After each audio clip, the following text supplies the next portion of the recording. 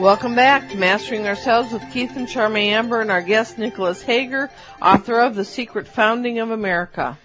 You know, I've tried, but I've never been impressed with the productiveness and direction of the UN, maybe 90%.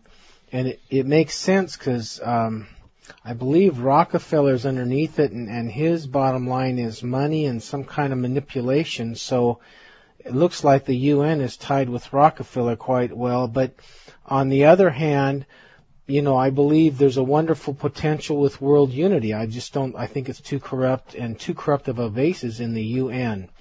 What do you have to say about that, Nicholas?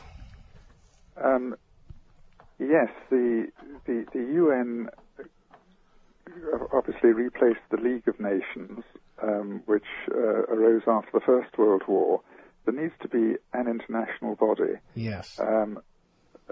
What's wrong with the UN at present is that the rich countries are doing all the funding, and the poor countries are calling a lot of the odds and are exerting an influence way beyond their financial backing. You're right. And this is frustrating for the rich countries like America and some of the Western European countries that are actually doing the funding of the whole thing. It's a wonderful idea, the union of all mankind and in peace. Yes. But to what extent the personnel in the UN are able to achieve this is what we're wondering.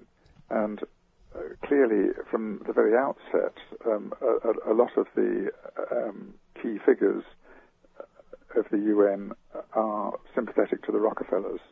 Yes. You know, it reminds me of democracy. Democracy is a great potential with mutual respect and rights for everybody, so that everyone's on the same playing field. But if you have a dictatorship or a power that manipulates the votes or deceives the people, it doesn't get you that much further ahead. That's absolutely right. And this is where world peace and unity is such a delicate thing. It's got to be it's got to fall short of dictatorship. The democratic ideal has to survive, and yet how can it if, as you say, there are dictators in parts of the world? Really, dictatorship needs to give way to democracy everywhere for there to be a world democracy. Right, you're right. One last thing, City on the Hill, that's all over the place. I hear that. What does that mean? Sorry, could you repeat that? City on the Hill. City on the Hill, yes. That was Winthrop in about 1630. John Winthrop, who wrote a model of Christian charity in 1630 when he came to settle America, and it's a phrase from what he wrote then, and this has been taken up, and for example by Ronald Reagan and others, that America is a kind of puritanical city on a hill in the sense that Winthrop meant it, quoting from the Bible.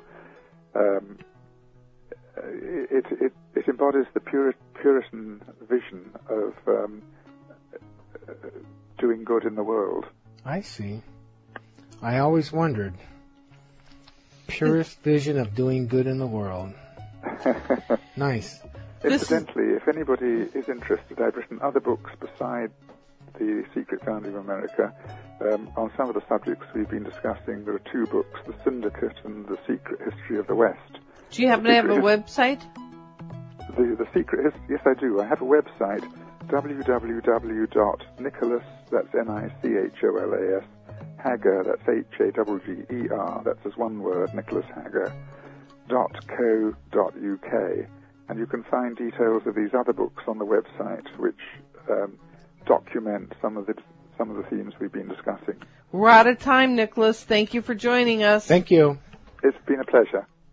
Now, come on, you guys. You can do it. Stretch into The greater you.